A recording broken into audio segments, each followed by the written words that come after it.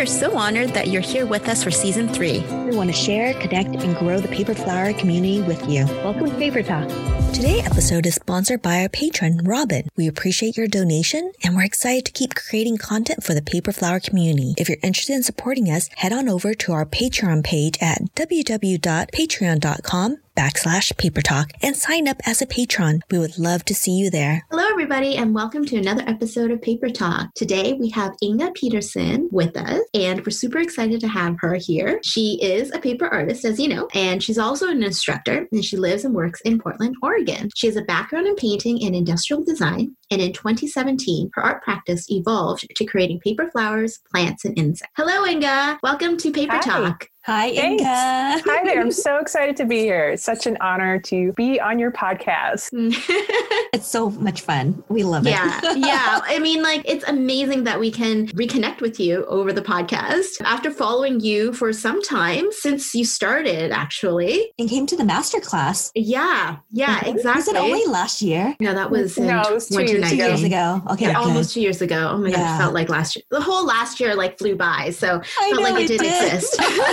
But we're thrilled. Yeah, absolutely thrilled to be able to reconnect with you again, Inga, and to talk about how far you've come. I mean, since the masterclass in 2019. So, tell us a little bit about yourself, how you started as a paper florist, your paper flower journey, and how you got to where you are now. Yeah, sure. Well, so I have a background in fine art. I have a degree in painting, and I also have a degree in industrial design, which is like 3D product design, if you think of that. And so all of my life, I've been really into art and creative projects, things like that. And I came across paper flowers when I had been working full time for several years, probably 10, 15 years.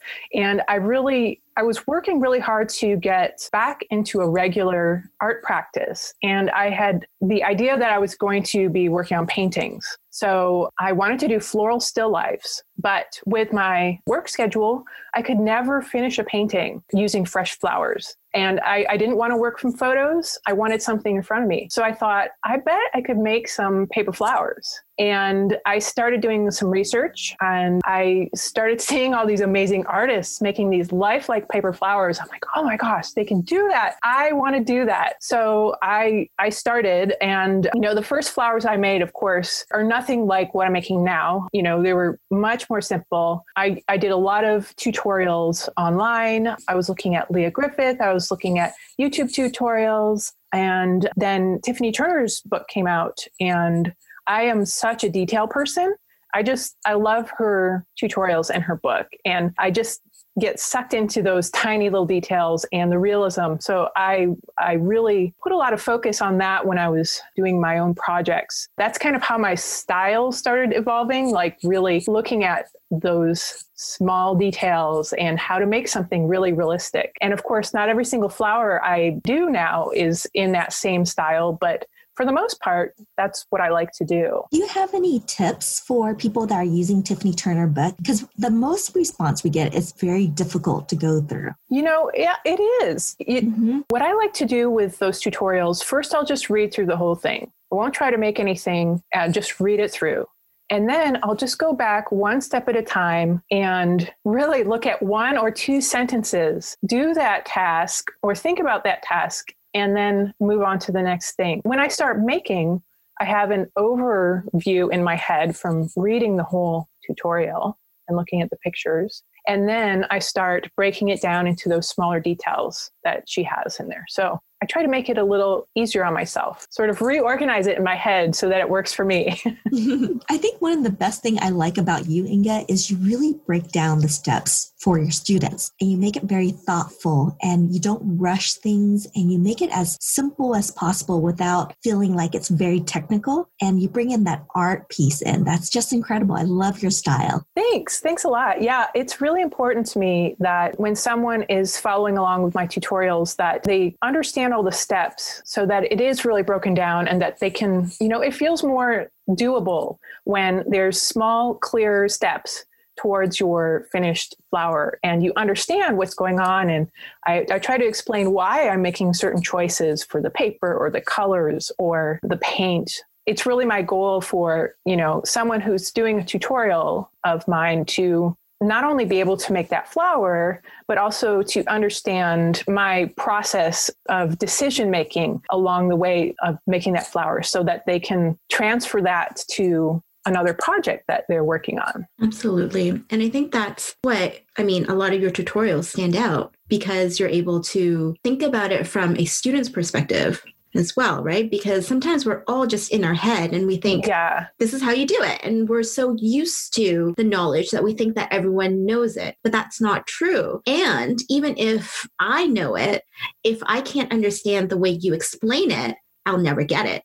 So I love the way that you're approaching it from the view of the student and thinking ahead about how are they going to truly understand it and take those techniques, kind of assimilate them into their own practice, and then be able to transfer them to other projects. That's, I think, really important as a teacher. Yeah, thanks. And the more I work with students and the more feedback I get too, I think I'm able to take that even further. So I'm really excited about that. And I love teaching and I love working with students. So how do you like teaching on Patreon? Well, for Patreon, right now, I just have pre-recorded video. So I'm not doing any sort of live element on there. I am doing Zoom workshops, which is a separate thing. But for Patreon, I have, planned content each month that I announce to the students before the month begins. And sorry, do you mind if we go back a little bit? Do you mind explaining to our listeners what Patreon is? Yeah, absolutely. So Patreon is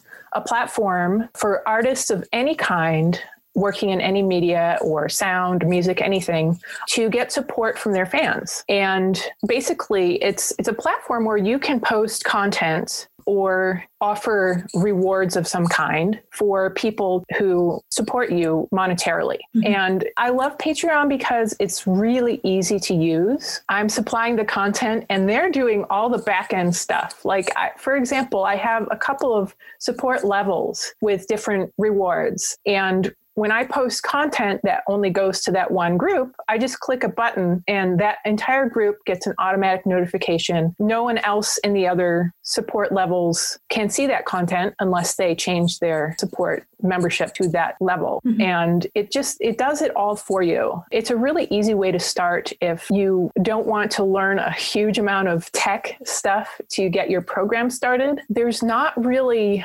Patreon. I would say you want to be willing to do your own marketing. There isn't much of a search, they're not promoting you to other Patreon users. Like if you have a course on Skillshare or something, Skillshare promotes your course within its whole platform. Patreon expects each artist to promote it to their own network. So that's what I do. I promote my tutorials on Facebook and Instagram and to my newsletter. That's how I get the word out. Mm-hmm. And that's how I've been getting my patrons. So what exactly do you offer your patrons? So every month I am posting 3 videos, and one is I call it behind the scenes. And that's just a very general catch-all for anything that I'm doing, some prep work for a project, or how I set up my studio to make tutorials, or a little talk about my design process, or look at how my coneflower from 3 years ago looks much different than the one I did just this year, and how things evolve. So I do little videos like that. And then another video I do is called a deep dive. And that's like a step-by-step full tutorial for that featured flower for the month. And, I've got a PDF template that goes with it and a materials list and all the things that you would need to create that flower. And then I always do a tip of the month. And a lot of times it will relate to the flower of the month. Other times it's something like how to pack your flowers for shipping, or, how to arrange something in a vase so that it stands upright without using floral foam, or, little things like that.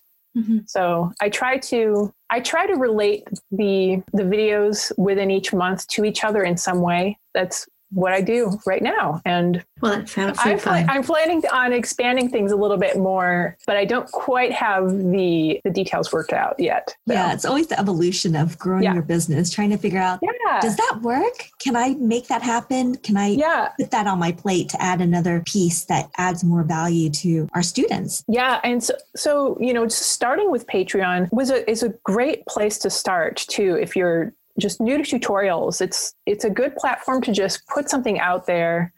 As you get more experience, you can grow and change it. And Patreon doesn't have any upfront cost. You only pay a percentage when you get patrons. So you can have things on there for months at a time. If you're just growing it and you didn't promote it yet, no worries. You can have a bunch of stuff on there sitting there for free until you're ready to launch it. Yeah. That's pretty awesome. I like that. I know. Yeah, we've been looking into that as well in terms of how to deliver some behind the scenes content for Paper Talk like this. That's a great idea. Yeah. And I actually love the idea behind Patreon because like I said, when we were talking before, historically, artists have patrons, right? So patrons who support them, who commission work for their whole lives. And really, it's that relationship that I think that is now transferred online through Patreon to have to kind of create those relationships or maintain those types of relationships with your followers. We just changed the name of them, right? It's now they're our followers. Yes. On Patreon, it's mirrors, I guess, that type of historical transaction a lot more because there actually is payment. But I think it's really interesting as artists, talking to other artists, this isn't a stretch at all. The only difference is now we're calling it a crowdsourcing platform, but the whole idea is still the same. People supporting creators and artists. Yeah, I think it's I agree with you. I think it's a great option if, Etsy isn't your thing or you're not quite sure. I think Patreon is a great way to even just build people who care about your work, right? Mm-hmm. Yeah, absolutely. Yeah. And it's, because you can choose different support levels, you can cater to someone who only has a very limited budget or someone who has more money that they can support you with. So you can have those different levels. It makes it really easy. Yeah. So a lot of people do want to support you, but they can't necessarily afford, a more expensive membership or they don't know how. Yeah, which is exactly what Quinn and I were talking about for Paper Talk. If you don't make paper flowers and you don't sell them, before we were on Patreon, there was no way really to support us. You wouldn't become a member of our directory, which is one way to support us. You don't need to buy our courses. You could like our podcast, but in terms of, donations and sponsorship, there really was very little way. And so that's why we've created this third option. Finish third, right? Something like that. One of those options. One option in which somebody who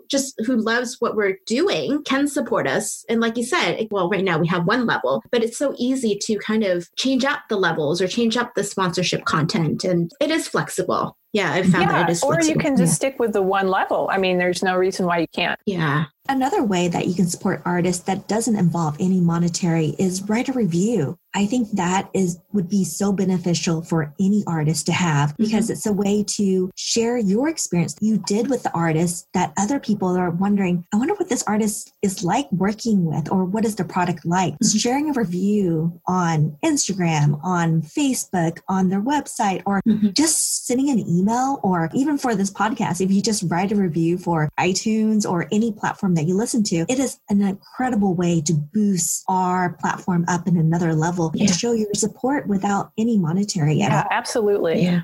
Yeah. And I think as artists, you have to start asking for reviews. You can't wait for them to just decide to give you a review. And, I've struggled with that because I don't like asking for things at all. I think we all do. As females, we all have that. Yeah. The funny thing is, whenever I have, some of my customers have already, they already said, they're like, I already had a review written for you. I'm just waiting to edit it and know where to post it. So it's not even like they don't want to. It's they don't know how to. And if you don't ask, life is busy. They just kind of forget about it. They might have written it, but they haven't posted it. But yeah, so it doesn't hurt to ask. And likewise, if you love somebody's work, go ahead and post something and review it for them, because we all love reading these Amazon reviews before we buy things. It does make a difference. You might make someone's day too. It's exactly. Yeah, absolutely. Yeah, because we're at home. So much right now. We don't really talk to other people unless we reach out, and just having this review that pops in your email or shows up on your website is such a huge high. It's like, oh my God, they love my work. And even after years down the road, it's just like, oh my gosh, I'm doing it right. It's incredible, you guys. Yeah. So yes, give us all the reviews. Out of curiosity, you have a fine arts background and you've talked a little bit about that. How do you think it shapes your creative process and your journey into becoming and evolving into this paper flower artist? Yeah. So I would have to say that there's definitely certain advantages to having that background. It's not required by any means to become a paper florist or to make paper flowers. But some of the things from my education that I rely on a lot, I have a lot of experience using different materials, experiences with color in relation to, mixing color or how colors relate to one another, and proportion too. Proportion is really big if you are designing flowers and making flowers and you want them to look realistic. Being very aware of proportion is very important. On the other hand, if you want a flower to look very whimsical and fantastical, being aware of proportion in that way can help you say, I want to make this center huge and larger than life. Having that experience will help you get there a little bit faster. So essentially you're talking about fine art principles. Fine art principles, yeah. Right? So yeah. But let's back up. So what are you saying when you say fine art principle for people that don't have that art background? I would say fine art principles are just like what I talked about, studying shape and proportion and composition. So these are just like those basic sort of art words.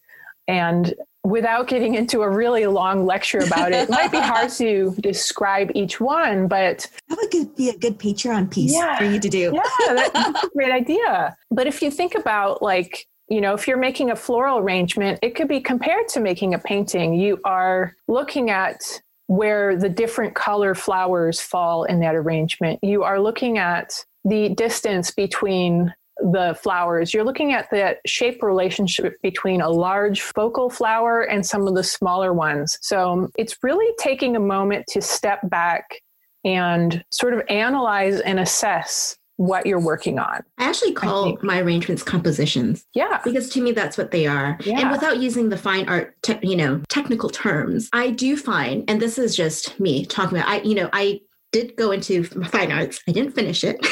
I went to graphic design. I didn't finish it. It didn't feel like it allowed me to express myself, because really as a graphic designer, you're not really expressing yourself. You're expressing what your client wants to express. You know that because you were in that. Yes. You were in that. But going back to the things that I did learn in art school, and my art school really was, semi-art school. It wasn't really a true art school in the sense that other artists might have gone into a fine arts degree where they could explore all the mediums. But even that limited exposure and some of the practices that we had to do, and even just talking about fine art techniques, I personally found that they really did help me years later, because it's really ingrained in everything you do. It's not just in one thing. It's those skills that you do learn are expressed in so many ways. And my prime example is how I dress. It's about shape. It's about proportion. And not everyone expresses themselves through what they wear, but through their flowers, right? Like you, Inga. It's like, this is how you're expressing what you've learned through your experience, and also in your schooling in that way. I agree with you that not everyone has to go to fine arts school or schooling at all to be a paper florist, but I think it's a huge advantage, because at the end of the day, I think you pick up things faster. I think you learn faster. You kind of find yourself faster. Like you find your voice faster. Yes. Because isn't that what it is in school? You're going there to learn, to find a voice, to experiment, you have permission to experiment in a way. Exactly. And I think a lot of it also comes down to learning how to take an idea from just a concept into reality. So it's that whole art and design process of, hey, I've got this idea. How do I get that from my head? The planning and then execution. The physical realm. For sure. So that, I feel like my background really, really has given me the knowledge to understand that process very well. Yeah, because I've also found that you've kind of found your style quite quickly as well. And that's not an easy thing to find your style. Right. Some people, it takes years. And obviously we're all still evolving. So your voice is still evolving, but it's easy for me to look at a flower and somebody holding it and knowing that it's your work, because I can see there's something about it, and it's something you can't really describe sometimes, right? There's something about it that I'm like, that's Inga's handiwork. And so you having been able to find your style in paper flowers so quickly, I don't want to say that it has to do with your fine arts background, but certainly likely. Well, I think, my paper flower style definitely relates to a lot of the previous artwork, non-paper flower artwork that I've done. My sensibilities and appreciation for certain types of details and, these things just tend to pop out after making, like certainly the first flowers that I made did not have this sort of style at all. They were just learning. Mm-hmm. And, that's a part of the process. So if you're a brand new paper flower maker, just know that making all these flowers that you're making, if you feel like they're not quite there yet, that is part of the process. You will get there. Mm-hmm. Yeah. Practice. Yes, it exactly. It's a practice. And that's also part of, my art and design background is it's a constant practice. There's no, you can put it down for a while, several months if you have to, but you come back to it. And then you continue. It's a lifelong practice. So. It is. And why not, right? Yeah, it is. You're always learning. There's always new things to learn. Tell us about, you've talked about Patreon. Tell us about your Zoom workshops, because you have talked about that. What are your Zoom workshops like? Yeah. So I started doing Zoom workshops over the summer, and I've been doing like 1 or 2 a month since then. And I am there to guide you step by step through a specific flower that I make. So I like to keep my workshops small. So it's, I cap it off at 10 people or so. Mm-hmm. Can I ask you why? Yeah, because I like to relate to everyone individually. Mm-hmm. When the group gets really big, I kind of start to feel lost. Like there's so many people that I can't reach out to everyone individually. I hear you. Can I just ask, is it one of those things where like if there's 40 people at some point, like everyone's trying to talk, like this is us, right? Like I'm talking over you, you're talking over me, because virtually it's actually very difficult to read each other, to be like, oh, she's about to talk, I'm not going to talk. Like I can only imagine, and I've never taught one with 40. I can only imagine that, over a certain number, it could be a challenge. Well, I did do a Zoom demo over the summer, and that had 35 people, but that was different because we weren't individually working on the flower at the same time, like step by step. That was me showing a technique, talking about it, and then at the end, just asking if there's any questions. Mm. So that setup is much different than like one of my Zoom workshops where I've got a small group of students. We all, we can unmute anytime, and ask a question. We're really looking at each little technique. And as we go, the students are making it at the same time and asking me questions, holding their project up for some assessment and question. And, it's much more interactive. Right. And, maybe as I go along, I would be more comfortable having more people on there. But I really enjoy that small group dynamic.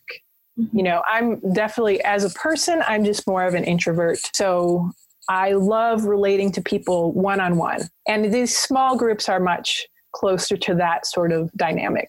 So I enjoy it. And when's your next Zoom workshop? So I am planning one for Valentine's, or not on Valentine's Day, but the day before, February 13th. I want to do a special rose workshop. I also really want to celebrate love during that workshop. So I have some special ideas for just making it a really fun and joyful experience. Yay. I love that. I can't believe Valentine's is only 2 months away. Yeah. When we're recording this. Yes, we're recording this ahead of time. I usually don't wait until like the week before to plan a workshop. Yes, definitely not. Good for you. So how can they sign up for your Zoom workshop? What's the best way? Go to my website. I have a workshops page on there, and you can also sign up for my newsletter there. I send out, at least one, maybe 2 newsletters a month with exactly, everything that I'm working on and updates and educational opportunities, all that stuff. So yeah, make sure to head to my website and sign up for my newsletter. Perfect. We'll include that in the show notes for you guys if you want to click on that and find more information about Inga. So Inga, as we wrap up, what is your favorite drink of choice and what do you watch when you make paper flowers? Well, for a drink, it has to be tea. I mean, I am a tea girl all the way. I mean, I love a good black tea with some coconut milk or green tea, herbal tea. Like I love them all. Love them all. Oh, can I do a recommendation? If you love coconut milk, Trader Joe has the best coconut creamer. It doesn't taste like coconut, it doesn't smell like coconut, but it's nice and thick and creamy, like a heavy cream, but it's dairy-free. It's delicious. Oh, that sounds great. I know. I love it. Oh my gosh. We have to make that special trip to Trader Joe's. Yes. And what do you watch?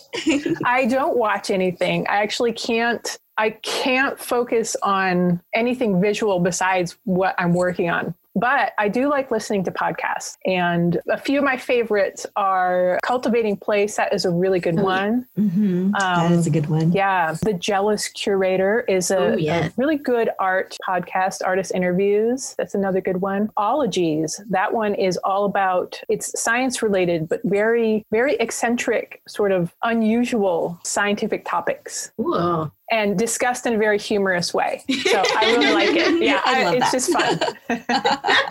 You need some lighthearted podcasts sometimes to crack up while we're making paper flowers. Exactly. Yeah, and a lot of times I just work in silence, honestly. Like if I'm really trying to figure something out or, trying to finish something quickly for some reason, I need all 100% of my focus and I just go for silence. And I'm totally cool with that.